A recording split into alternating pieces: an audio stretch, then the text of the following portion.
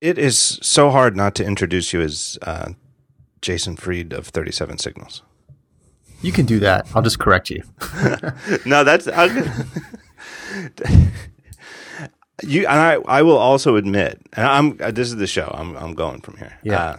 I will admit that when you tweeted the announcement, I fell for it. I forget exactly what you wrote, but you were like something like after 13 years, after 14 years, it's been a good run, but it's time to leave 37 Signals.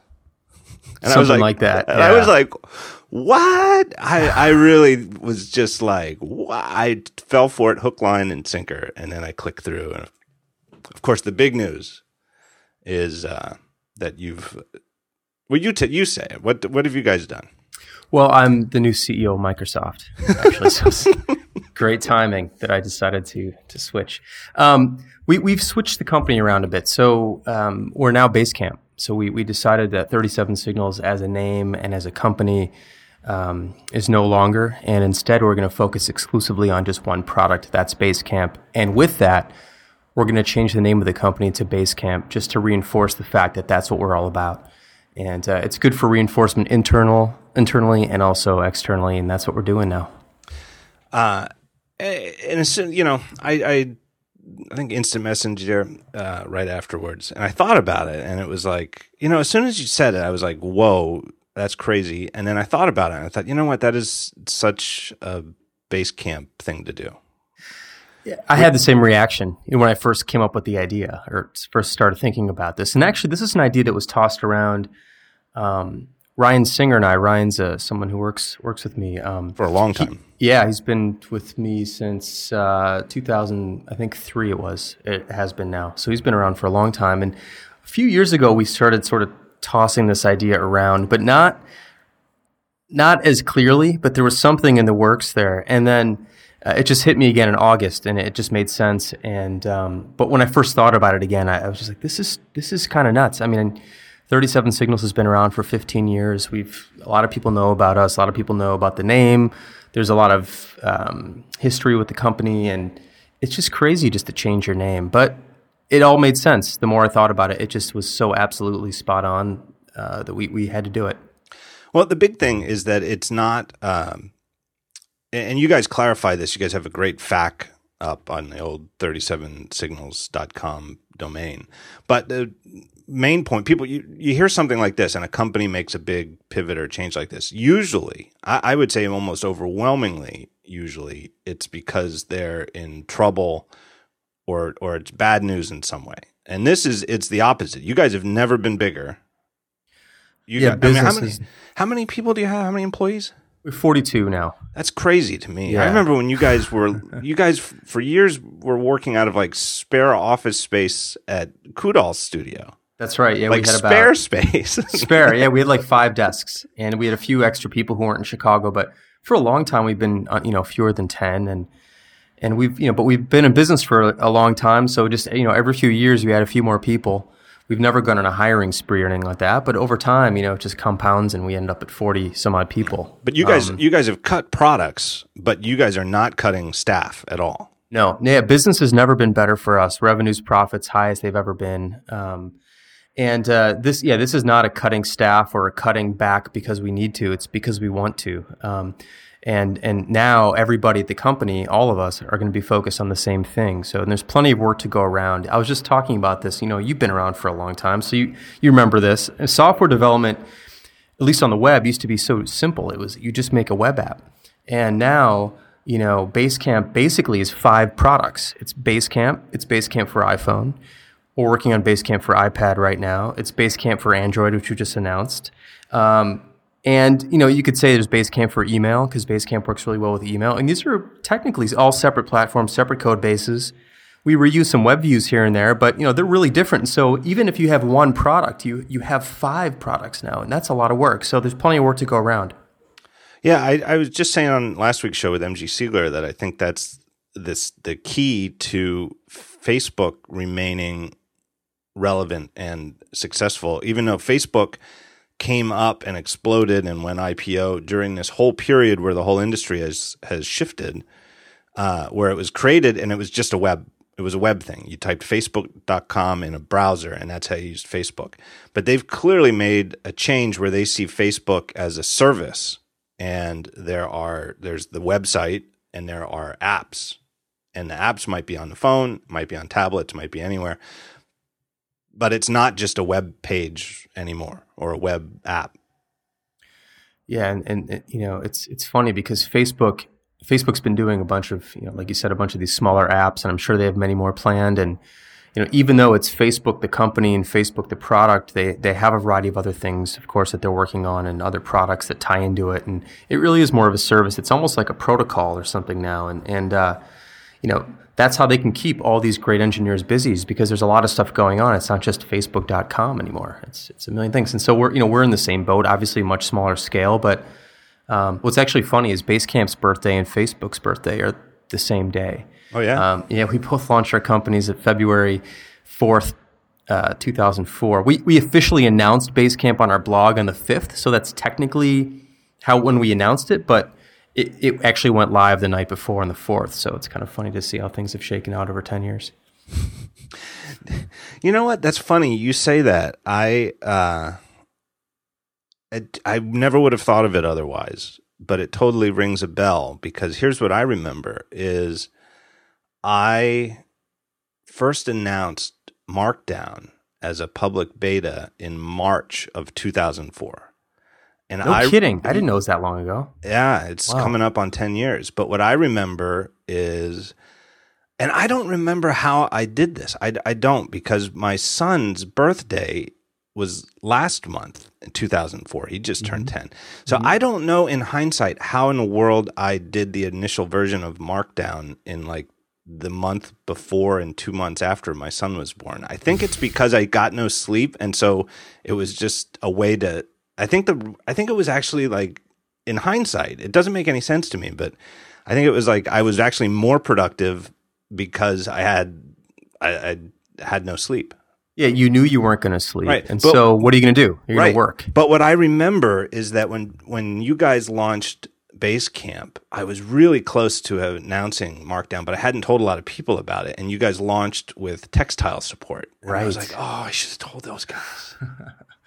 Textile, wow, that was a bit of a disaster for us. You know, although it was good at the time because that's all there was. And then Markdown came out, and it was funny. I mean, it's funny back then. Like, there wasn't really WYSIWYG. I mean, there was some really early stuff, but it was pretty terrible just because the browsers weren't really capable of doing this stuff. And so, but what we regretted ultimately was, you know, the transition away from textile when we cut that off, moving that over, or allowing all those messages that have been written to be rendered in another thing was just a huge nightmare. That was a mess. Anyway. Yeah, ancient history, but it does. It feels like a long time ago. Yeah, it really does. But does. I do remember, now that you say that, I remember that it was like you guys came first, but it was really close. And I thought, oh, I should have told them that. Maybe they could have. I remember that now too. Yeah. Boy, I mean, I don't know what we would have done. I probably would have. I mean, Markdown's so much more elegant than textile ever was. So I would, if we were up against in that moment again, and there was two things available, I'm almost certain we'd go with Markdown. Yeah, but I would have needed to be a couple months ahead of schedule just to. Yeah. But anyway. Oh well. Yeah. Oh well. Woulda, coulda, shoulda. Yeah. So what are the products that you guys are looking for a new home for? Yeah. So just to give some background there, it was really important to us that when we made this announcement that we're very clear about a couple other things. And one is, you know, we have some other very successful products. We have Campfire, we have High-Rise, we have Backpack, we have a few other things.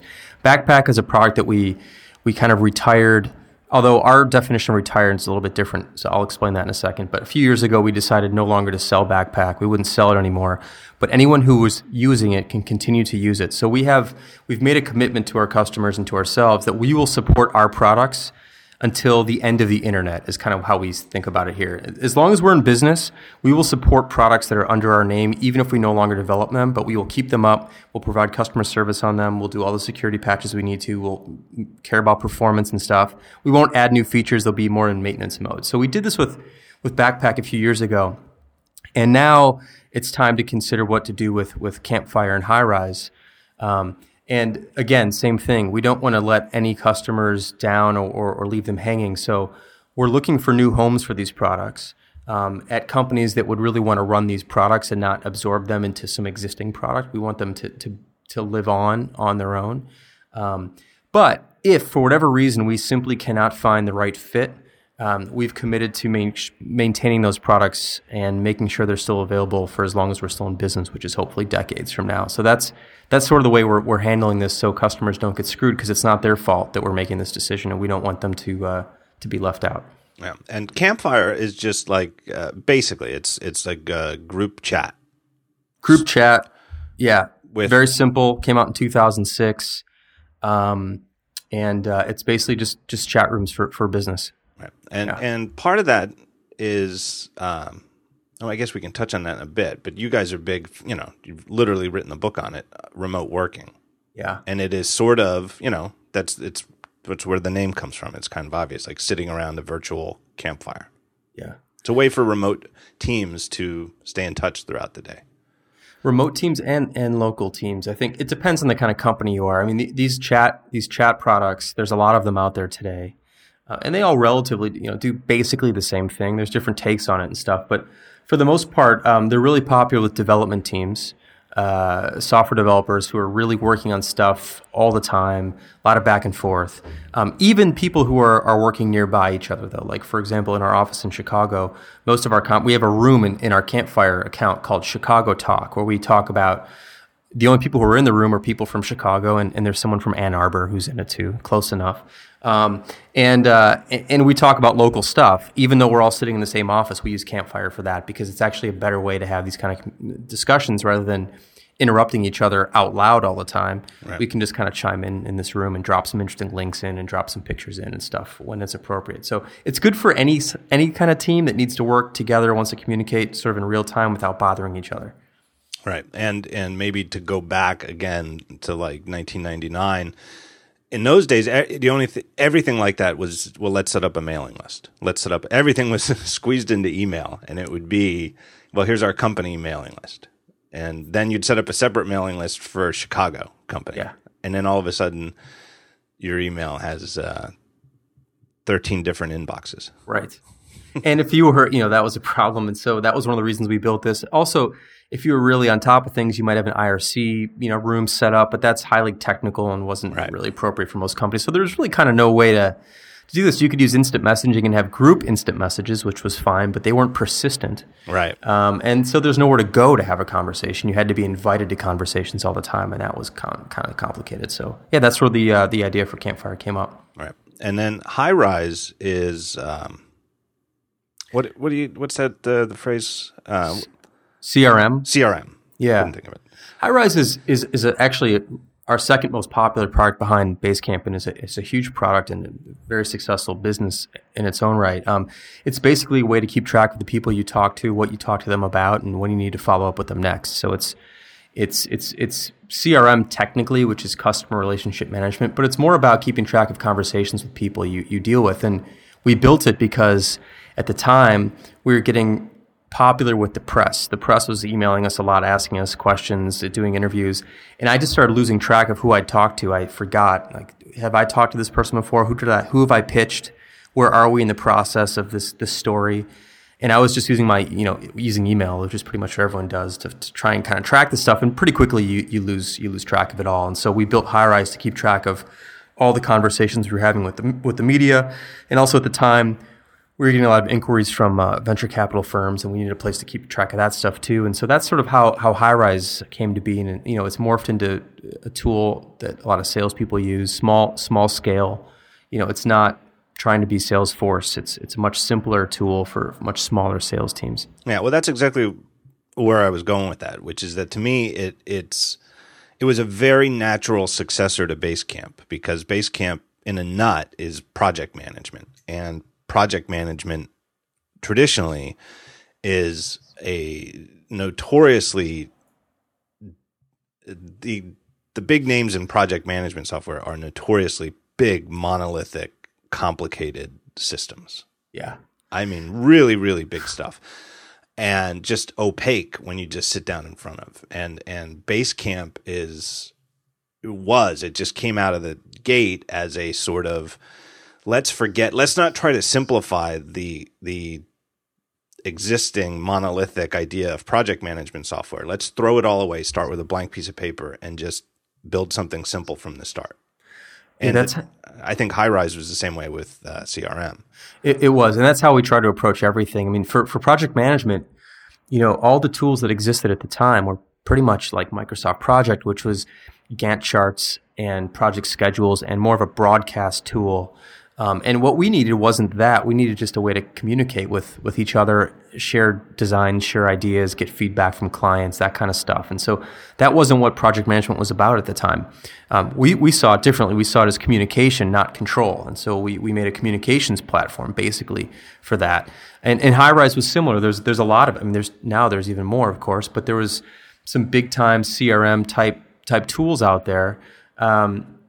And, they were just overkill for keeping track of simple conversations between people that you needed in business. It wasn't about sales pipelines, and it wasn't about, extensive tracking of salespeople and how they're performing. It was just like, I need to keep track of conversations in a way that makes sense to me and not have them just like tagged in inboxes where I can't really follow things. And then if I'm having a conversation and I need to hand it over to David or someone else at the company, like you can't do that in email. You're kind of screwed at that moment. You have to maybe forward a huge thread of things. It's just a total mess. So Highrise was kind of shared communication, shared history of communication, and it just made a lot of sense for us to go in that direction. Yeah, and I think they're both really perfectly timed for the, again, we're talking about, 10, 15 years here, but it's so much has changed in the last 10, 15 years in terms of not just the way we use software, where everything is internet connected and it's either in a web browser or it's somehow talking HTTP as it syncs to your phone or tablet or whatever. But just the way that, I mean, everybody talks about bring your own devices to work and this movement, but there's really a lot of almost choose your own software, where people are working in smaller teams and a lot of people are broken off, and you just pick what you want to use and use it. And that's, I think, stark contrast to like when I was in college in the 90s, and it seemed like companies, everything was the enterprise, quote unquote, and everything went through, people didn't just buy software or get demos and then sign up. They went through procurement, and the people picking the software weren't the people using it, and that was just how it was done. And I think that's how everything got into these situations where software was so inordinately complex because it was sold, based on how many features it had. Totally. And that's it. It's as simple as that, I think, is that, and you said it, which is that the people who were buying the software back then weren't the people who were using it. So their rules and reasons for buying something didn't line up with the people who needed it. So a lot of people who were buying it were if you're comparing 3 or 4 things, you're going to get the one with the longer list of things.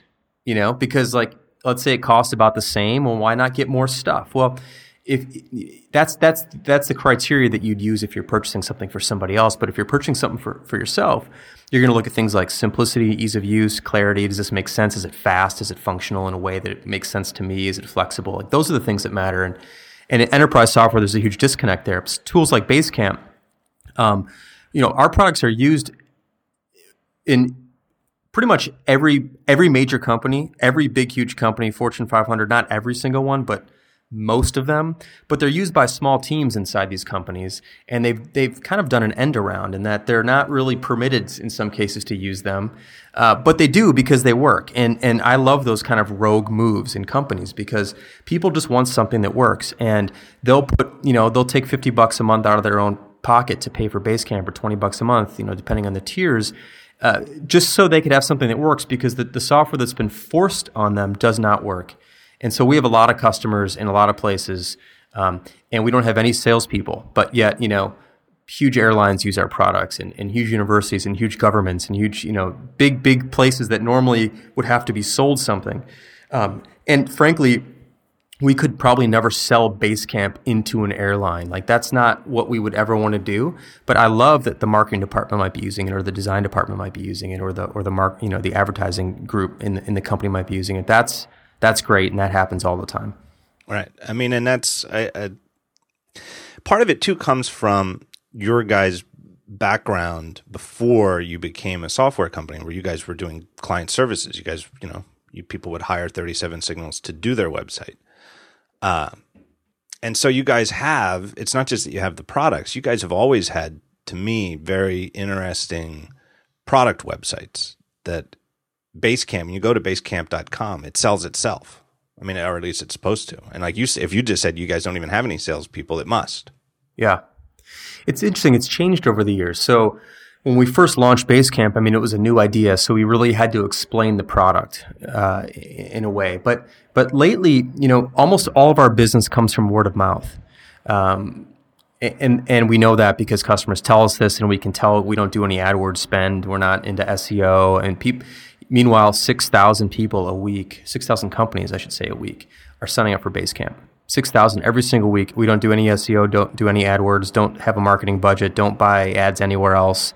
We don't have salespeople. So this is a word of mouth thing. And when word of mouth, when people come to Basecamp.com today, we're assuming that they've kind of heard of Basecamp at some point. Someone told them about it. Hey, you got to check this out. Or they've used it somewhere else at another company that they were working with or working for. Or maybe they'd used it at their previous job and now they're at a new job and they want to bring Basecamp into the new place. So we've changed our messaging. It's actually a lot less. We just launched this new site last week, this sort of fun kind of throwback site, which we can talk about in a little bit if you're curious. But the site's really now more about, hey, we've been around for a long time. You've probably heard of us. Lots of companies use for lots of different things. Here's some of those things. But it's less about the tools. It's less about like we have to-do lists and we have a scheduler and we have a calendar and we have messages. It's not about the tools so much anymore. It's more about what's the outcome? What are you going to get out of this product? How many other people are using it? Do I feel comfortable with it because other people have used it? Oh, you've heard about it from someone else, you're in the right place, that kind of stuff. So we've sort of shifted a little bit that way, but we've always been very heavy on the message and writing. And our sites have always had more words than everybody else's, but we think that the writing's tight and concise, and we think that people, and you're a writer, you get this. A lot of people will keep saying, they continue to say today that people don't read on the web. Well, the thing is they don't read bad shit on the web. I mean, they don't read bad shit anywhere. If you write a bad book, it's not going to get read. If you write a bad magazine article, it's not going to get read. So I believe people are happy to read good things. And so we work really hard on the copy, and we've pushed back on this sort of, there's an evolution of web design lately, which is, it's very, very slick. It's a lot of like big, huge pictures, backgrounds that are sliding past, parallax effects sliding past one another, very little text, more imagery. And I just want to push back on that. And that's what our new site does, because I don't think it's very comfortable for people to run into sites like that. I think people are more comfortable in a sort of more of a cozy website where it's a little bit more obvious that they get the feeling that they know the people behind it, compared to seeing that something was designed in a fashion sort of way. So I'm kind of going off track here, but that's the idea. And that's how we've always been. No, and you and I share very similar views on that. But marketing, communication wise, the thing I believe in, you guys always have too, is a sort of no bullshit tone to the prose. So right. You can write a ton. You could write, like you said, way more text than an expert might recommend for a product page. But as long as every single bit of it is carefully written, not just you have a lot of words because you didn't edit, but you have a lot of words even though you did edit, and every word serves a purpose, and it's just totally honest. Just be radically honest with the customer or potential customer. It can totally work, and yeah. I think it's like you said, it's reassuring. It sounds like these are real people talking to me. Totally, and that's how we've tried to write for as long as I can remember, which is I want to write like I speak. I want to write when someone reads what I've written, I would imagine myself telling them this thing in person. And if I can't imagine that, then I pull back and the bullshit meter goes off and goes, I would never say this in person. I would never speak this way in person. I would never describe the product this way in person. And I think if you go to a lot of websites today and you read the text, you go, they would never talk to me like this if I was sitting next to them, or no one actually speaks this way. I think a lot of marketing copy is almost written in a separate. It's in a different language. It's not even in English. It's not conversational. It's very surface level, shallow. I don't even know how to explain it, but it's another language that people don't actually speak. And so I want to make sure that our sites are written in a language that people understand, which is just plain English, very very upfront and candid about everything, and honest and friendly and using some liberties to say things that that corporate websites might not normally say. Right. To me, when I encounter it as a user/customer, it's not that I disbelieve it. It's not that I think I'm being lied to and what they're saying here isn't true, but it's that it puts up like a defensive shield in front of me, though, where I'm thinking that way. Like I'm just it's sort of a exaggerated analogy, but a little bit like when you hear a deal that's too good to be true. Like if you're, like I can't remember seeing it in real life, but like if you saw a guy showing 3-card Monte on the street corner and it looks so easy, I think most people with any common sense think, well, there's got to be a catch. You're going to get ripped off. Right. And you might watch the game a little bit, but I'm not going to put my $5 up because I think, there's got to be a catch. When I encounter marketing ease like that on a web page, I feel like I'm in the presence of a 3-card Monte dealer. I agree. And that's a terrible, in my opinion, unless you're a 3-card Monte dealer, that's a bad way to treat customers. It just doesn't resonate. It doesn't feel like us. Anyway, I think that for me, writing has always been a fundamental part of web design or design in general. In fact, I've always been a believer that the words are more important than the pixels.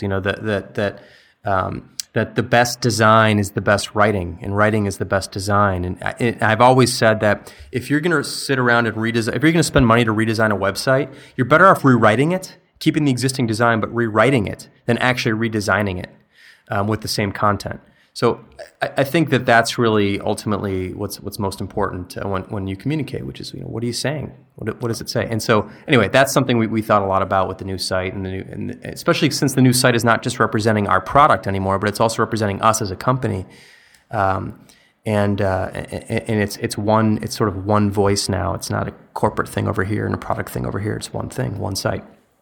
All right, let me take a break and thank our first sponsor, and it's our good friends at lynda.com, lynda.com. Lynda.com has over 2,000 high-quality and engaging video courses taught by industry experts. New courses are added daily. Now, you hear, wow, 2,000 videos, it's probably something like YouTube, all sorts of crap. The reason they have 2,000 videos is not because they have all sorts of crap. It's because they've been around for a long time and they've gotten really big and they have a lot of experts and there's a lot of areas they cover. But they really cultivate high quality material. Here's the stuff that might interest listeners of this show. They've got a bunch of iOS developer courses. They have Unix for Mac OS X users. So anybody out there who's ever thought, hey, I'd really like to get to know, the stuff that you can do in terminal on Mac OS X better. They have courses for that. Objective-C, iOS 7 SDK, new features, everything from getting started to like what's the latest stuff. Web development. They have stuff for Perl. They have stuff for ASP. They have PHP, JavaScript, just about any language you can think of for web development. They have courses that can help you learn it. Creative Cloud. What if you're less of a coder, a little more of a designer? Photoshop CC, InDesign CC, you name it, they have material for it. After Effects, Premiere Pro, you name it. They even have stuff, they have photography, podcasting, videography, an incredible selection of material. That's one of the reasons they have so many things to choose from, is that they cover such a broad range of stuff. Really high quality material, really high quality video production, top-notch stuff. Here's the best part. You don't have to take my word for it. I've got a special deal just for listeners of the show.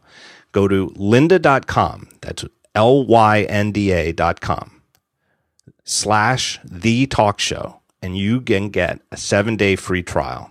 and watch as many of these videos as you want and see for yourself how good they are. So if there's anything like that that you're looking to learn, check that out, and you'll thank me for it. lynda.com/thetalkshow. So let me ask you this. I mentioned this before. So you guys are making this big change to go to Basecamp. Successful as you're, with a successful business. Why do you? And to me, it epitomizes what you and David in particular have to me an uncanny knack for, which is always questioning what you're doing and why. Not just when you're in trouble, but even when things are going smoothly.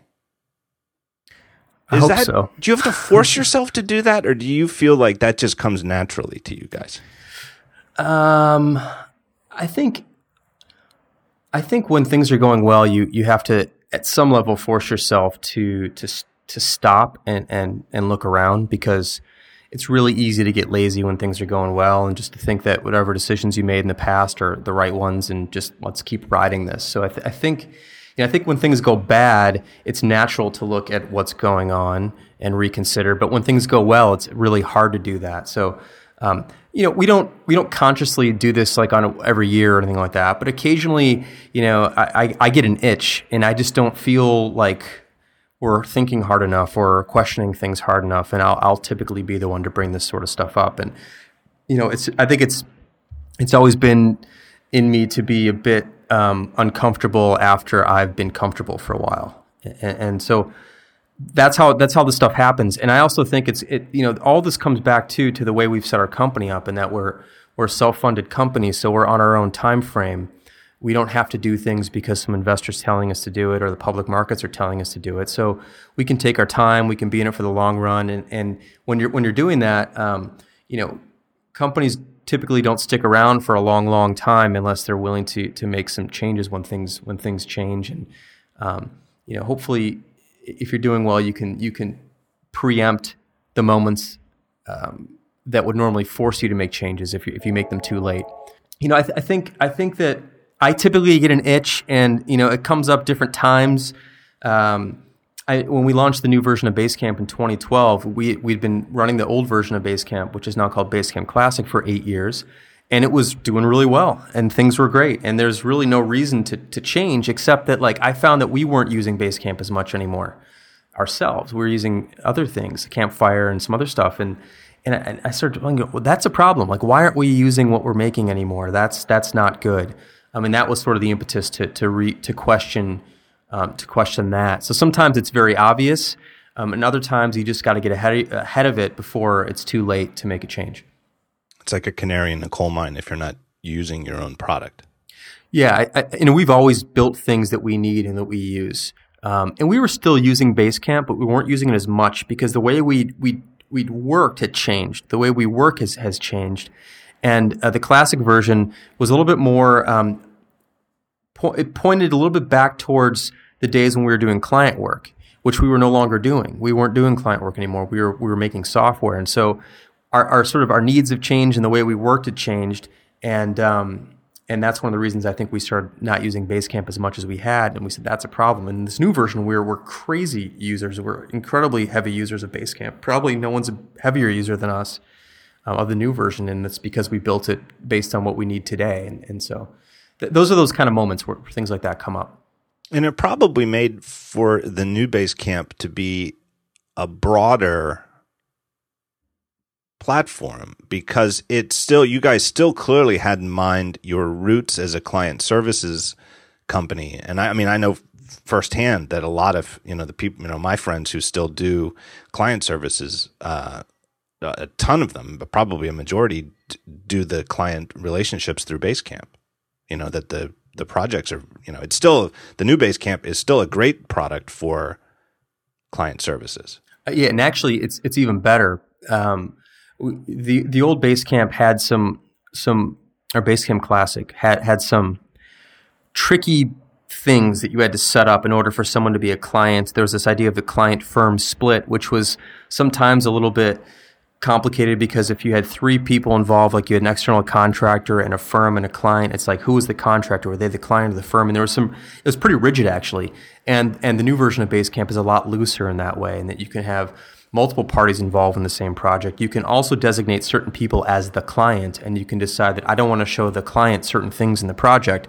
It's a lot clearer actually than the old version. But yeah, that's client services firms, design firms, big part of our customer base. And so we're very, very aware of what they need and how they're using the product. And we still occasionally have client-like arrangements. Like, for example, when we were publishing our book, the publishing house, Random House or Crown was actually the client. So we kind of use that feature there too. But yeah, the new version of Basecamp, tools, functionality is similar, but the approaches are different, the ideas are different, the implementation is very different, the interface is very, very different. But fundamentally, projects, people working together need similar tools, regardless of whether or not it's 10 years ago or today. Like, they need a way to communicate. They need a way to keep track of the work that has to be done. They need a way to keep track of schedules. They need a way to share files and give feedback. That's all basic functionality that people need, but you can implement that in different ways. So one of the other things, and you've already mentioned it, that you guys, in 2012, so about 2 years ago, launched the new Basecamp. And it really is, it is a lot more than a 1.0 to 2.0 change. You guys really kind of started over. And it had all the features of the old Basecamp, but organized very differently. And you guys kept Basecamp Classic, because it's different enough that there might be some people who really are, I'm presuming that they're just either it's their personality and they just don't want a big change, or they just have a process that's rooted in the old Basecamp that it would be a big shakeup for them to move. And the thing that's interesting to me is that you guys have a reputation, and you guys do big changes, like changing the name of the company from 37 Signals to Basecamp and shedding all the other products. And you guys sort of have a reputation rhetorically as flamethrowers, that you'll go out there and if you're going to encourage people to work remotely, you're going to do it in a bold way, right? But you guys also do things that very few software developers do, which is to do something like keep Basecamp Classic around, and like you said, until the end of the internet, or the end of the company, you're going to keep it working and keep software or security updates and stuff like that. Yeah. Where does that come from? It's so fundamental to us because what's different about our products is that they're services too. And a lot of companies have come to rely on these services. They've trained their staff, they've trained their clients, they have ongoing long-term projects. And for us to disrupt their business because we want to change something, that doesn't sit well with us. It's not fair to them. And we've always been a company that's been funded by our customers. So, we look out for them. And in this case, we saw no reason why we should force change in anybody. I mean, there's a thing, people always say, like, people don't like change, and I don't think that's true. I think people love change if it's change they're ready for and if they want to make it themselves. But I don't think people like forced change. They certainly don't like it when someone forces them to change, especially when you're looking at a product like Basecamp, which is not just used by a single person. Like, for example, you upgrade your phone from iOS 6 to iOS 7. That pretty much just affects you. But if you move from Basecamp Classic to the new Basecamp, or you're forced to, for example, that might affect 40 different people at your company and 7 of your clients, who are paying, your clients are paying you, maybe they're paying you hundreds of thousands of dollars a year, like to uproot them. For us to force you to uproot them and make their lives more difficult is going to have a negative impact on your own business and ultimately on ours. It doesn't make any sense. So we're very careful about that and very thoughtful about that. And a large number of our customers continue to use Classic, and we will never, ever ask them to change. They're free to change. We have a migration path if they choose to change. Some customers use the old version with older clients and the new version with newer clients. There's different combinations of things. But we just decided fundamentally right from the beginning that this wasn't going to be a forced transition for anybody because it's just simply too disruptive for for clients who've chosen a certain way of working, and that's how we want to be with everything that we do.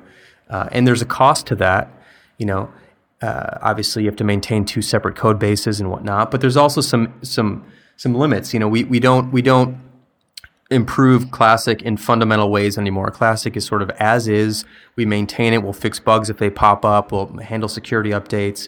But it's kind of a maintenance. It's in maintenance mode. But performance is still at the same level of BCX in terms of uptime and all that stuff, and infrastructure. All that stuff gets upgraded along with all of our other upgrades when we add new hardware, that sort of thing. So it benefits from that as well. But fundamentally, it's a product that exists, and if you like it, you can keep using it, and we'll never ask you to leave.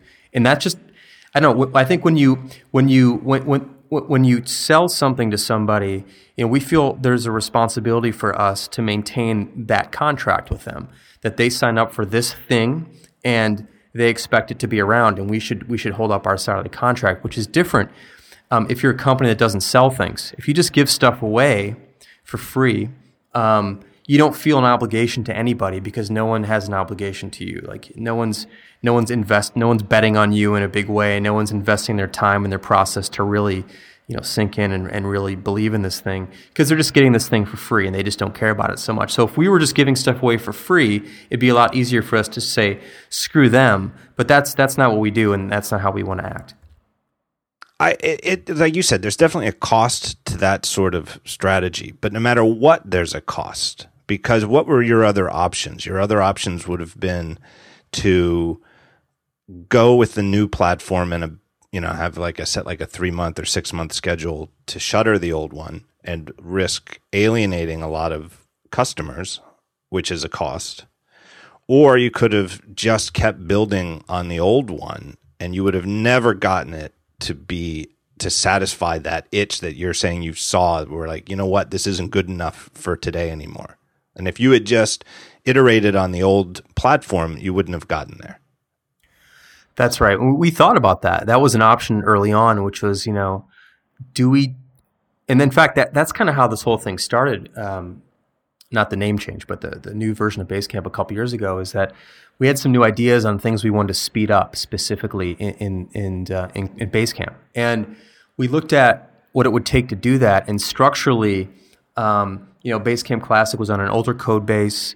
It wasn't as up to speed with a variety of things that we were doing at the time, interface ideas that we had, whatnot, and retrofitting these new ideas into the old product was going to create sort of a massive compromise, and that wasn't the way forward. We didn't think a compromise was the way forward.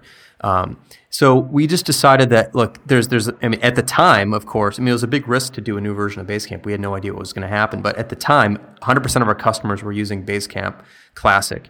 And, we just felt like, let's not rock the boat for them. They're happy already. But let's spend some time to make sure that with this new version that we do, which we actually rewrote from scratch, which is something we said was always a bad idea. David's always been really, really big on this, which is rewrites are a terrible idea most of the time. But it turns out they're terrible if you're just trying to rewrite the back end just to, but not have no customer facing changes. You just want to change tech or tech stack or something. That can be really bad. But if you have fundamentally different ideas about how to implement something moving forward, it's actually faster. It was faster for us to build a new version from scratch, and we got all sorts of other things for free because we did that, and we got to reconsider all sorts of things along the way. But yeah, those are the options. The option was to modify the existing version in a way that we never thought we could really get it far enough along where we wanted it to be. So that was just not going to happen. The other option was to force migration at a certain point, which we thought would be really disruptive in a bad way and harmful, and we'd probably end up with a lot of customers who loved us who all of a sudden hated us, which would be the worst possible scenario. And so even though it was still a hard decision to make a whole new version of Basecamp, it became the obvious decision after weighing all the options. And then the other option was, not the other option, but how easy do we want to make it be to move from Classic to the new version? So we spent a lot of time on the migration paths. And what was interesting about that experience was that we actually made it too easy. And because we made it too easy, to move from Classic to the new one, a lot of people who tried the new one, who loved Classic, didn't like the new one because they're so used to the old one. And so we made it almost too easy for them to try it. And then they sort of recoiled because it was so vastly different that they've never given it another chance. They wanted to go back or something. They wanted to go back, and they could because the migration was non-destructive. So we actually made a copy of the data moving forward. We didn't move any data.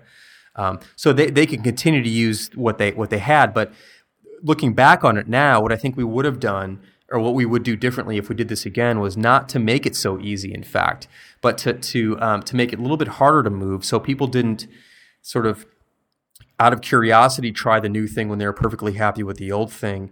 And we didn't introduce that way. We wouldn't have introduced some extra anxiety that people had when they saw the new one and didn't do exactly the same things as the old one, and people get nervous about that. So I think we learned a great lesson there, which is don't always make things easier. In some cases, you want to add an extra step, or you want to make things harder. You want to make people think about things a little bit more before they do them. Yeah, and that's a perfect example of what I've always admired about you guys is that I guess the phrase is, isn't that one of the slogans of Rails as a framework, that it's opinionated software? Yes. And that you guys are definitely opinionated people. But it's not being opinionated, strongly opinionated, doesn't necessarily mean, even though I think a lot of people jump to the conclusion that it means, that you always think you know better than everybody else, our way or the highway. And you guys do have an incredible amount of attention that you pay to your customers, and like a respect for the customer. Yeah, I think you have to have that. I mean, if you have to have that if you're a company like us, which is funded by our customers. We work for them. Our job is to help them do their job better. Like, that's what we're here for. So obviously we want to make things that we're happy with and we're proud of, but our customers pay us, and we have to make sure that they're really, really happy with what we're doing, and we have to be thoughtful about what it's like to be them. Software companies sometimes can think a lot about themselves because they think a lot about technology, and they think a lot about advances, and they think a lot about design, and they're talking about how beautiful things are and how streamlined things are and all these things. But a lot of that stuff doesn't really matter to people who are just in the trenches doing the work. What they want to know, what they want is not to be forced into major changes in the middle of a project. I mean, think about how disruptive it would be if you're a customer of Basecamp and you're in the middle of a new project with a client. Maybe it's your first project with this client. Maybe it's an old time client. Who knows? And it's a 7-month project, and all of a sudden in month 5, and you've got all these assets in Basecamp, and then in month 5, the company says, hey, you can't use this anymore. You got to learn this new thing. Like, that is so disruptive to them. It'd be terrible business for us to do that.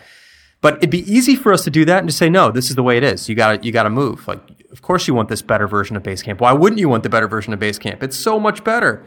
But it doesn't matter if it's so much better, because those aren't the qualities that they're concerned about. They're concerned about longevity. They're concerned about consistency. They're concerned about maintaining order. They're concerned about looking organized to clients. They don't want to force big changes on their clients. So these are the things that matter to them. Continuity is very important to them, and that's the kind of stuff. So you got to think about that stuff too. It's not just about the software and what's better. Better is not. I've been meaning to write about this. Maybe this will spur me on to write about it. But better is not a quality that matters to a lot of people, because time is a factor as well. Better might matter 8 months from now to somebody, but right now, better is not what they want. They want continuity right now. Because people are at different points in the relationship with a client or project. So anyway, I'm rambling a bit. Well, it's almost like, it's the way that better can mean so many different things, where maybe objectively this new version is better software than the old version, but what's better for the customer is the lack of an interruption. Totally. Right. And if you just think about, our customers, Basecamp is an important part of their work, but it's not what they do for a living. Basecamp is not what they do. They service clients for a living. They deliver work to clients for a living. They take care of clients for a living. And to have us all of a sudden jump in the middle of them and their client and say, hey, you got to learn this new system right now, even though you've got a deadline next week, that would just be so arrogant of us to do that, and that would be a terrible move. So you have to be very thoughtful about that kind of stuff. And you have to keep in mind that better is not what people are always looking for. Yeah. Let me take a second break here and thank our second sponsor, and it's our good friends at Backblaze. Now, you know Backblaze. I've been talking about them for the last few weeks. Online backup for the Mac, $5 a month. It's a native app, unlimited, unthrottled. You have a big external hard drive, you can back that up. How do they do that? Here's a good question I got asked on Twitter. How do you do that? How can it be that they only charge $5 a month and have unlimited backup? They actually have some blog posts. You can Google about it, but it's on their side, they found a way to build storage really cheap. And another factor, they don't have free users. You can get a free trial. You can try it out for 2 weeks, no charge, and you can see how it works. But long term, everybody's a paying customer. It works great. They've been around for a while now. They're founded by ex-Apple engineers. I always emphasize that because it really shows in the Mac software. You just install it. It's a little system preference panel. You set it up, and then it just goes. It just backs up everything, and you can control how much of your bandwidth it uses. You can set it to be to use as much as it can get for like the initial backup when you have a lot of stuff to push, and then you can dial that down, and it's never going to use up all your Wi-Fi bandwidth just backing it up because you put a new movie on your hard disk or something like that. And it just works. They have an iOS app that allows you to access and share any of the files that you've backed up from your system. You can restore one file at a time or all of your files easily through their web restore. In the case of some kind of an emergency, you can do something even like get your entire backup put onto a USB hard drive, and they'll ship it to you. You do have to pay for that. That's not included for $5 a month, but it's something like $189 or something like that. And you can get your backup delivered to you if you're across the country, around the world, in an emergency. Or you could just download one file that you have on your backup anywhere you want. Runs on Mavericks. There's no add-ons, no gimmicks, no additional charges. You can try it for 2 weeks free. See that you like it, and then when you sign up, it's just $5 a month per computer after that. And the best part, totally automatic. Once you have it installed, you sign up for the account, you never have to worry about it. You just know your stuff is backed up, which is really the only way a real backup can run. If you're only running backups manually, Murphy's Law says you're going to need it the most when you've gone the longest between initiating them. So go check them out. Here's how you can do it, and they'll know you came from the show. Go to www.backblaze.com/daringfireball, and they'll know you came from the show. So we've mentioned him a couple times. We've mentioned David. That's David Heinemeier Hansen. Mm-hmm. How long have you guys been working together? Since, I think it's 2001 or 2. Pretty much the whole stretch. I mean, 37 Signals existed for a few years before that. Yeah, since 99. I'm trying to remember. So David did the first version of Basecamp with me, but before that, I'd hired him to do another project for me, which was a web-based app to manage your book collection. And that was the first time that we worked together, and I think that was 2001 at some point. But he was originally he was in school. He was a student at Copenhagen Business School, and so I only bought like 10 hours a week from him for quite a while. And it wasn't until Basecamp launched that he actually became an employee and then eventually became a partner in the business. I remember I just have to tell this story. I remember meeting him, and I think maybe we knew each other online, me writing Daring Fireball and him contributing to your guys' blog. But we met in person in San Francisco at the Web 2.0 Summit in 2005, I think. I'm almost sure. It was when I was working at Joyent, and we were demoing. We had some web stuff to demo, and we'd built it on Rails. And David was there. I'm not quite sure what he was there, but something Rails related. I mean, Rails was really, it was new, but it was really hot in 2005. Yeah. And we're in San Francisco, and it was a real shit show. I mean, anything called Web 2.0. I mean, 95% of the people there were just full of shit. And so, like, as naturally happens, a bunch of us who maybe we're full of shit in different ways, but we were full of shit in a different way than a lot of the people who were there. We needed lunch.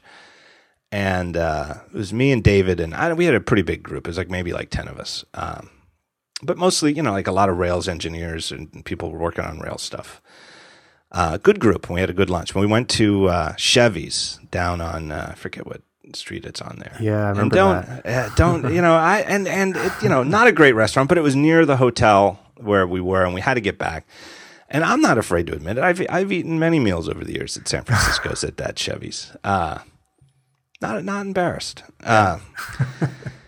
But David and I remember we both got the same thing. We got the fajitas, and I don't know that David had ever had fajitas before, but they sounded good to him, and I said, they're good. You like it. You get chicken and fried onions and peppers, and you can mix guacamole in and all this stuff. And I'll never forget this. And then, the food comes, and as anybody who's eaten at like a Tex-Mex or Mexican chain restaurant like that knows, when you get fajitas, you get like a hot sizzling platter with the meat and the grilled vegetables, and then a separate thing with the tortillas, and then little things like, here's the guacamole, here's the salsa, here's the cheese, and then you get an empty plate, and then you make it yourself, right? And my food came, I start making my thing.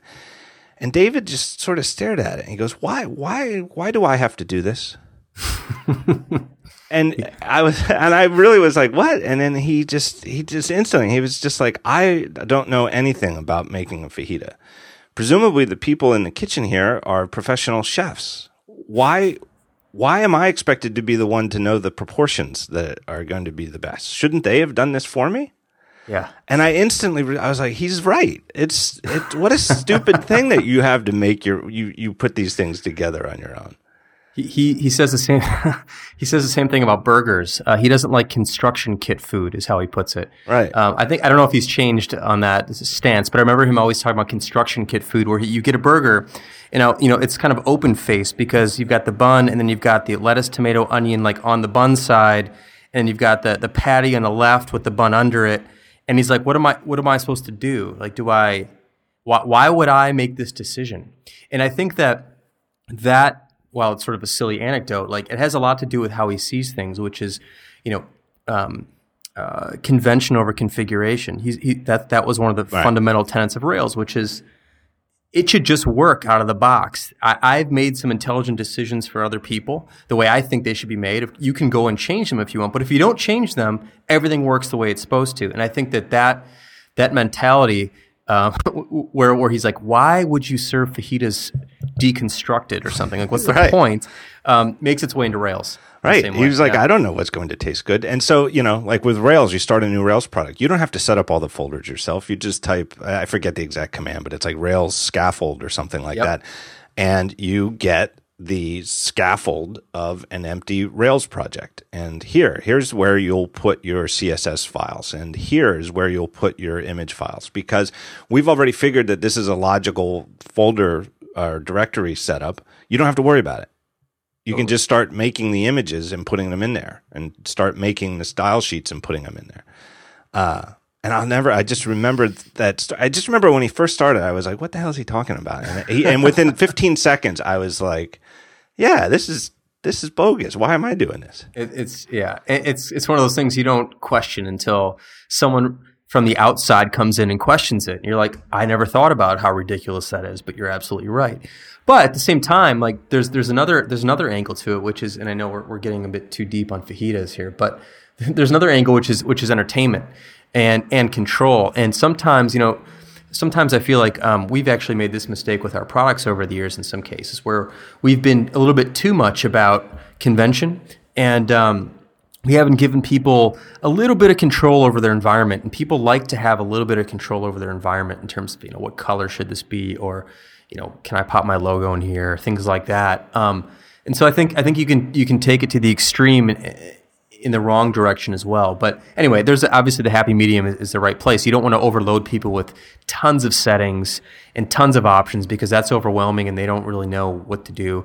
But sometimes a little bit being too sort of stripped back in terms of customization is also not a great experience. So it's kind of a funny thing. But I think Fajitas is like it's a great metaphor for that, because a fajita would be just fine if you delivered it to me already folded up with everything in it. That'd be just great. But there's also some people who are like, I want a little bit more meat in mine than I want vegetables, or I don't like peppers, and so everyone has a little bit of flexibility. Or Who knows?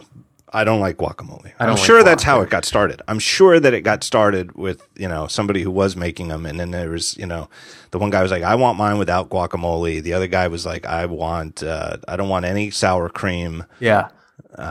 That's how it goes. Yeah. And then, in every culture, it seems like there's a hot sizzling plate option.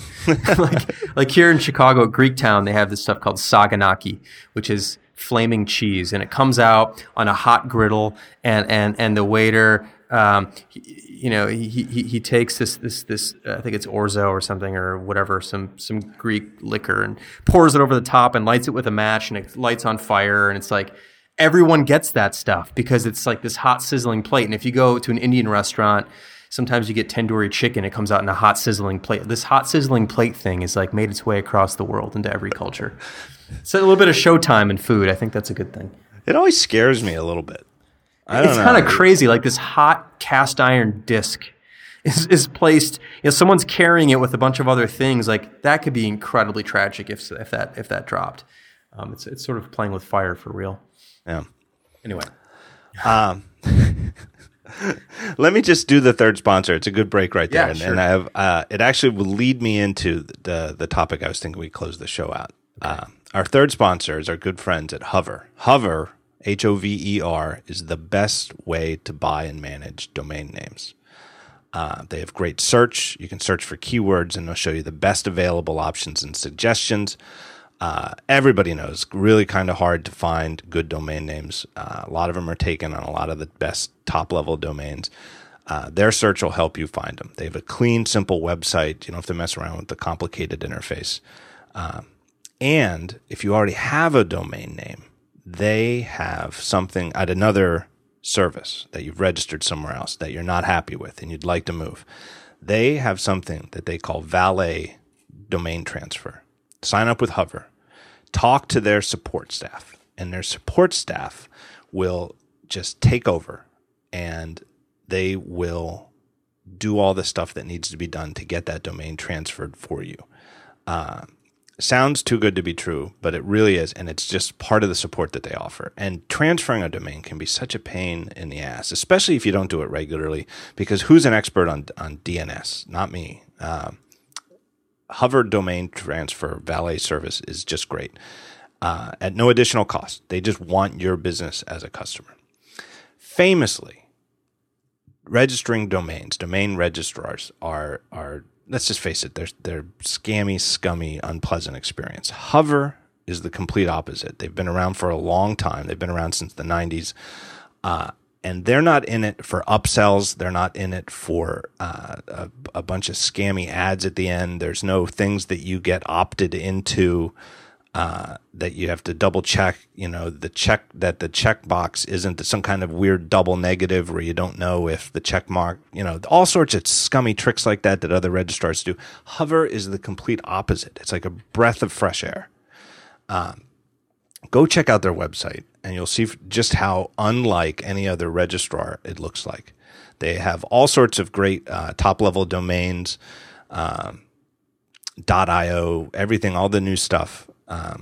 They have email stuff if you want to host your email or forward your email. If you want to use Google Apps for your domain, they make that super easy. They're totally integrated on that. You can try 30 days of Google Apps on your domain for free just to see if you like it before you start paying. Where do you go to find out more? Easy, easy, easy. Go to hover.com, hover.com/talkshow, and they'll know you came from the show. My thanks to them. Back to the show. So one of the things you guys did, with the name change, you guys went to, you had basecamphq.com. Mm-hmm. From back in the day, and now you have Basecamp.com. Was that hard? Well, it wasn't cheap. I can tell you that. It was one of those sort of six-figure things we had to do. Well, we didn't have to do it, actually. I've never really felt like domains mattered that much. That's what I was going to ask about. Yeah. because it certainly didn't. You only changed last week. No, we changed when we launched the new Basecamp, but it wasn't something that you really paid attention to because it wasn't our corporate site. Yeah, I didn't notice till last week. So we wanted to get Basecamp way back in 2004. We couldn't get it, so we got Basecamp HQ, and we felt like, who cares? It doesn't really matter. And I think domains are less and less relevant every day that goes by because Google is kind of the most important domain. If someone wants to know about Basecamp, they go to Google and type Basecamp, and we show up first. Like that's how most people get to Basecamp, right? So I don't think domains matter that much, but it felt to me like it just was one of these irritants. I just wanted it gone. I wanted this HQ part gone, and I really wanted just to be Basecamp.com, and so we talked to this guy who owned it. Look, we have the trademark. We could have gone after it legally in some way, but look, anytime a lawyer is involved is like an unfortunate, unhappy day for me. So I'd rather not bring lawyers into anything that I absolutely don't have to, and I would rather spend more money not with a lawyer than spend money with a lawyer. So I like our lawyers, but I'd rather not have to bring them into things like this. So we negotiated with this guy for a while, and finally he was willing to do something, and it was a pretty smooth transfer at that point. And at the end of the day, I'm very happy we did it. I don't regret it for a moment. I think it's better for us, especially now with our company being the same name as the product and everything's being Basecamp. Just like one little nagging irritant every night as you went to sleep. It was. Right. And High Rise is High Rise HQ, and Campfire is campfirenow.com, and Backpack is backpackit.com. We never ever had our own pure domain. It was just bugging me. And so, 13 years into it, I felt like, okay, it's time to splurge. 13 years into it, like this is the same thing we did with our office. We've been, as you mentioned at the start of the show, we've been sharing office space pretty much for our entire existence, and then 10 years into it, 11 years into it, I'm like, it's finally time to spend some money in an office. So we did that, and then I feel like now it's finally time to spend some money in domain. So I don't ever recommend anybody spending a ton of money to get a domain name when they're starting a business. It seems like the worst possible way to spend money. That money should be precious to you, and you should hold on to that, and you're going to need it because things are going to be tough when you get started. But at a certain point, if you want to make a luxury spend, I think it's a nice thing to do if you can afford it. Yeah, I think especially with the second bunch of top level domains that have come into somewhat widespread use over the last few years, the country code ones like .io, and so at QBranch with Vesper, we just got .co's, .co, which I think I think it's popular because it looks like .com, but it's widely used enough that it doesn't seem weird anymore. But we got them for, just the regular $15 that it costs to register a new domain. Yeah, and look, you're not losing sales over that, right? Right. It doesn't affect you guys at all. People are going to talk about Vesper because someone's used Vesper, and they're going to look at it on the App Store, and that's how. And I know from the analytics how people find it. They go to Google and they type Vesper app. Yeah, there you go. And that's where it goes. I mean, honestly, we could have a domain name that doesn't even have Vesper in it, and it could just say like qbranch.co/app, and people would get there because they go from Google. Yeah, so it doesn't matter. But we waited long enough, and it was tugging at me long enough that I just said, screw it, let's do it and get it done. All right. So the last thing I wanted to talk about was a story I linked to today at Daring Fireball. It was a post by John Bell. Mm-hmm. Who used to work at Real Networks from 2000 to 2005. And, I feel like this whole show it's a trip down memory lane to 2000 to 2005. Mm-hmm. But at the time, Real it's hard to imagine, it's one of those things where man, times change so fast. But at the time, Real Player, an awful lot of video on the web was Real Player. And you had to get this plugin, and anybody who's old enough will remember, but if you're too young or you have a bad memory, it was this plugin you'd get for the Mac or Windows, and it would enable your web browser to play proprietary Real Player audio and video. And it was such a pain in the ass to get. and you could get to their website, but their website, they made the link hard to find, and they had like a paid version they were trying to get you to have, and there was a free version, but it was really hard to find. It was like enough that you would think, like when you're setting up a computer for your parents and, you hadn't been there in a couple months, or you just bought yourself a new computer and, wanted to, get it installed. I would think to myself, like, am I nuts? Am I nuts that I can't find this anymore? And then once you had it, it was just bad software, and they were always upselling you on stuff. And John Bell, who was there, had a piece today, and he just said that it was, inside the company, it was everybody knew, and that they would complain about it, and and everybody think, well, what can we do about it? Whatever, but they were well aware of it. They knew that people didn't like their app or their plugin, whatever you want to call it. They didn't like the website. They resented the whole thing. But that one day his manager called him in and took him to a whiteboard and drew this graph. And it was like a straight line, then it had a drop, and then the line went back up. And he goes, this is our revenue.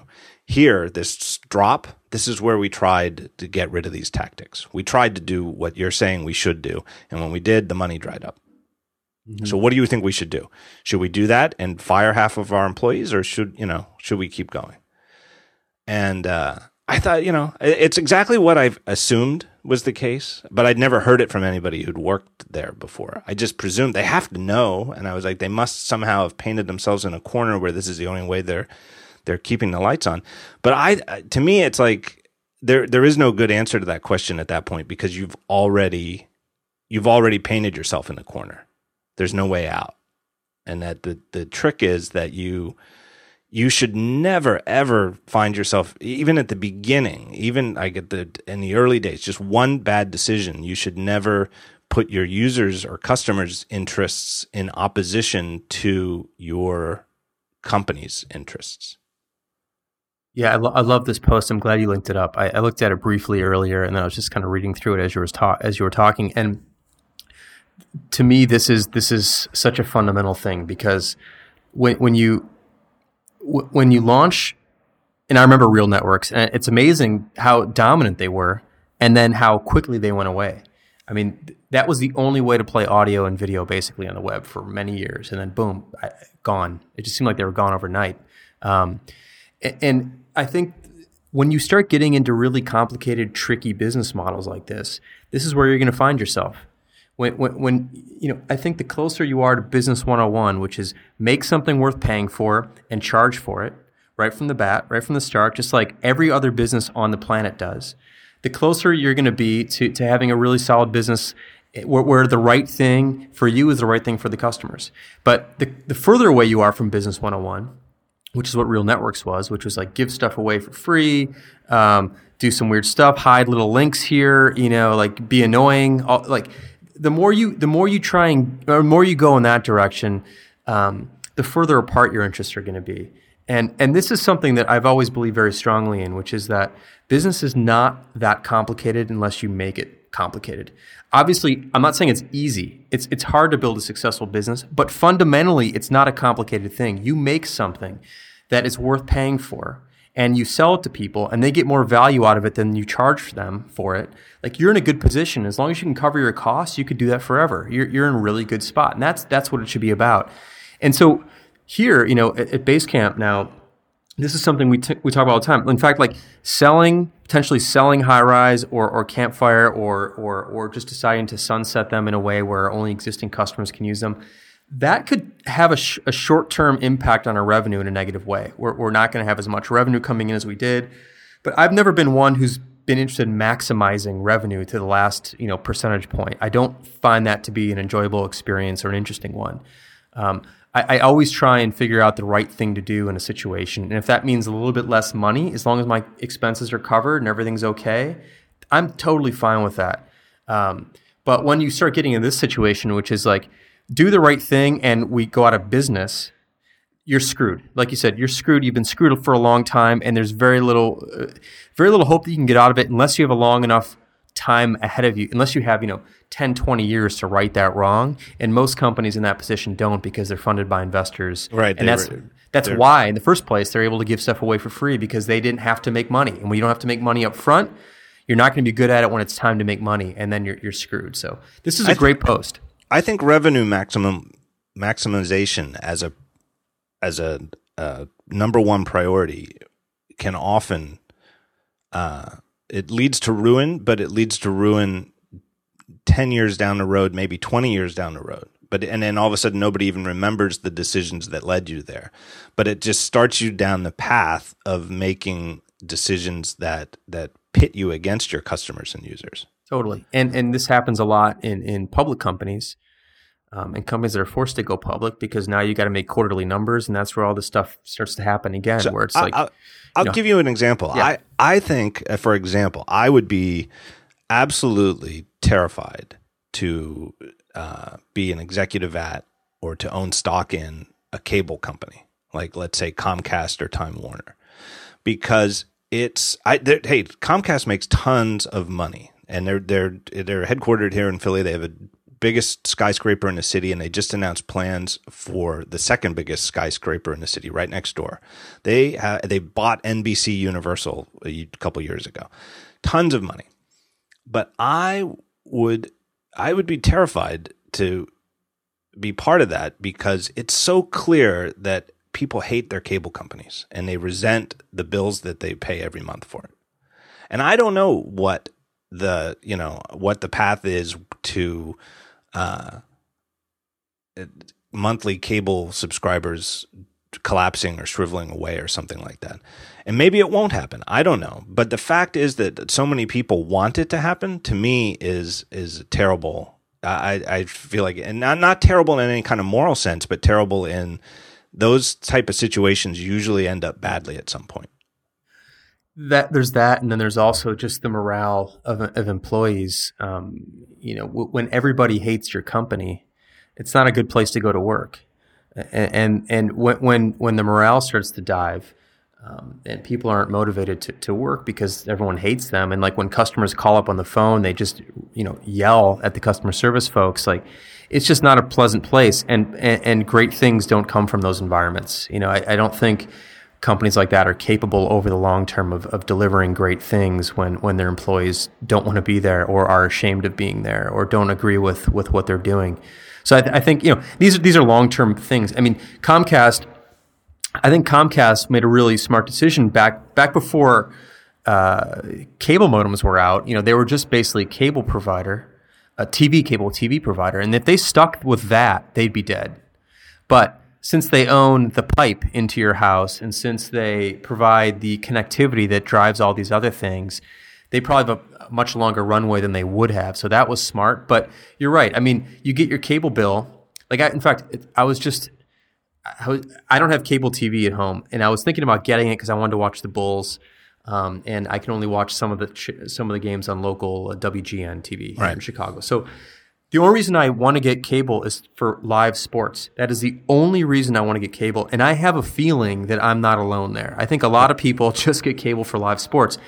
And then, okay, so I didn't do it because it seemed so expensive just to watch live sports for me, which is one team.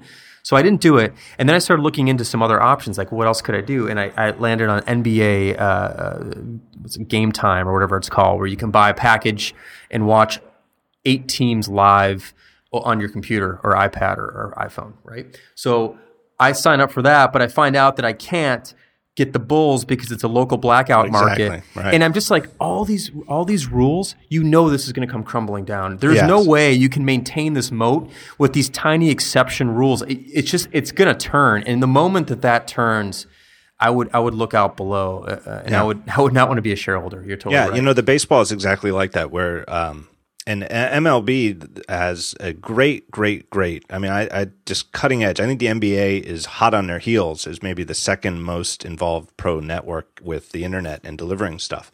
But it works out super great for me as a Yankees fan living in Philadelphia. But I couldn't watch the Phillies. Yeah, and I go to New York a couple times a year, and I was there last year, and I'm so used to being able to watch the Yankees on my iPhone or iPad, and it stopped working, and I was so confused, and I thought, oh, it's the blackout. I'm actually, now that I'm in New York, I can't do this thing, which is awesome, and which is just a totally arbitrary, makes no technical sense rule. And it anything like that where you're pushing people, and you can do things like sign up for like a VPN type thing, where you redirect your internet traffic through, make it look like you're in Florida or somewhere else, and then you can do it.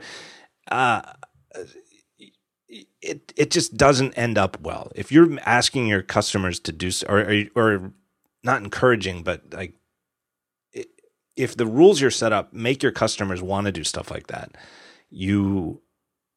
I just don't think it's sustainable in the long run. And I think this comes full circle, because this comes back to the reason why a lot of people in big organizations use something like Basecamp. They're not actually allowed to, but they do, because what they're told they have to do doesn't work. And so people do hack around systems to get into to be able to use something that they're not technically permitted to use, but they want to use. And I think, like you said, setting up a VPN or having a friend who lives somewhere else, sign up for you in some way. Like HBO Go, people do this all the time with HBO Go, right? They use a friend's login who has cables. Like, I can't get HBO Go. Another great example. I want to watch HBO. I love HBO. I can't watch HBO because I don't have cable. Most importantly, though, you want to pay for HBO. Yes, right. You're not saying I want to get it for free. You're saying I would love to pay for HBO. Please, I want to pay for HBO, and I'd be happy to pay $100 a season, $150 a season, $200 a season to the NBA to watch the Bulls. I would do that in a moment. In fact,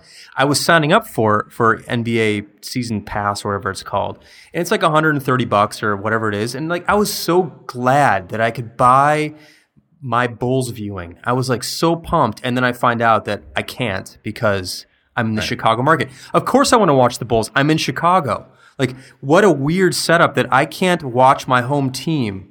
It's such a busted system. So whenever I see things like that out there, it's so obvious that those institutions are hanging on for dear life, and who knows when they'll come crumbling down, but something's going to happen. Right. So like MLB, I know that they've had, and theirs about the same price. I think it's $120, somewhere around there per season. And again, and they've had year-over-year growth for years and years and years. I mean, they started even before mobile stuff, where you had to use Flash on a website to do it. But every year it's grown, and that's people who are signing up for $100 subscription, right? Which is a ton, in this world where everybody says, oh, if it's not free, it's never going to work. People, year over year growth, $100 per season. And it's all of that is without anybody getting their local team, which has got to be 95% of the people who would sign up for it. Right. I mean, can you even imagine how many people would sign up for it, pay the $100 if they could watch their local team? And one of the great things that I think makes sports a sustainable long-term business is that, if anything, stuff like Twitter and other things have made everybody usually wants to watch sports live anyway, or near live, because who wants to watch yesterday's game? You want to watch today's game. It means you're going to be there during the commercial breaks. Right? If you're caught up and you're watching live, those are commercial breaks that people aren't going to skip over, right? I almost never watch commercial. I don't watch that much commercial TV, but when I do, it's on TiVo and the commercials get forwarded. But when I'm watching sports, the commercials play because I'm caught up, because I don't want to be behind, because I have my Twitter open on it and it'll get spoiled. It totally spot on. And then it's also great ads. I know. And then also,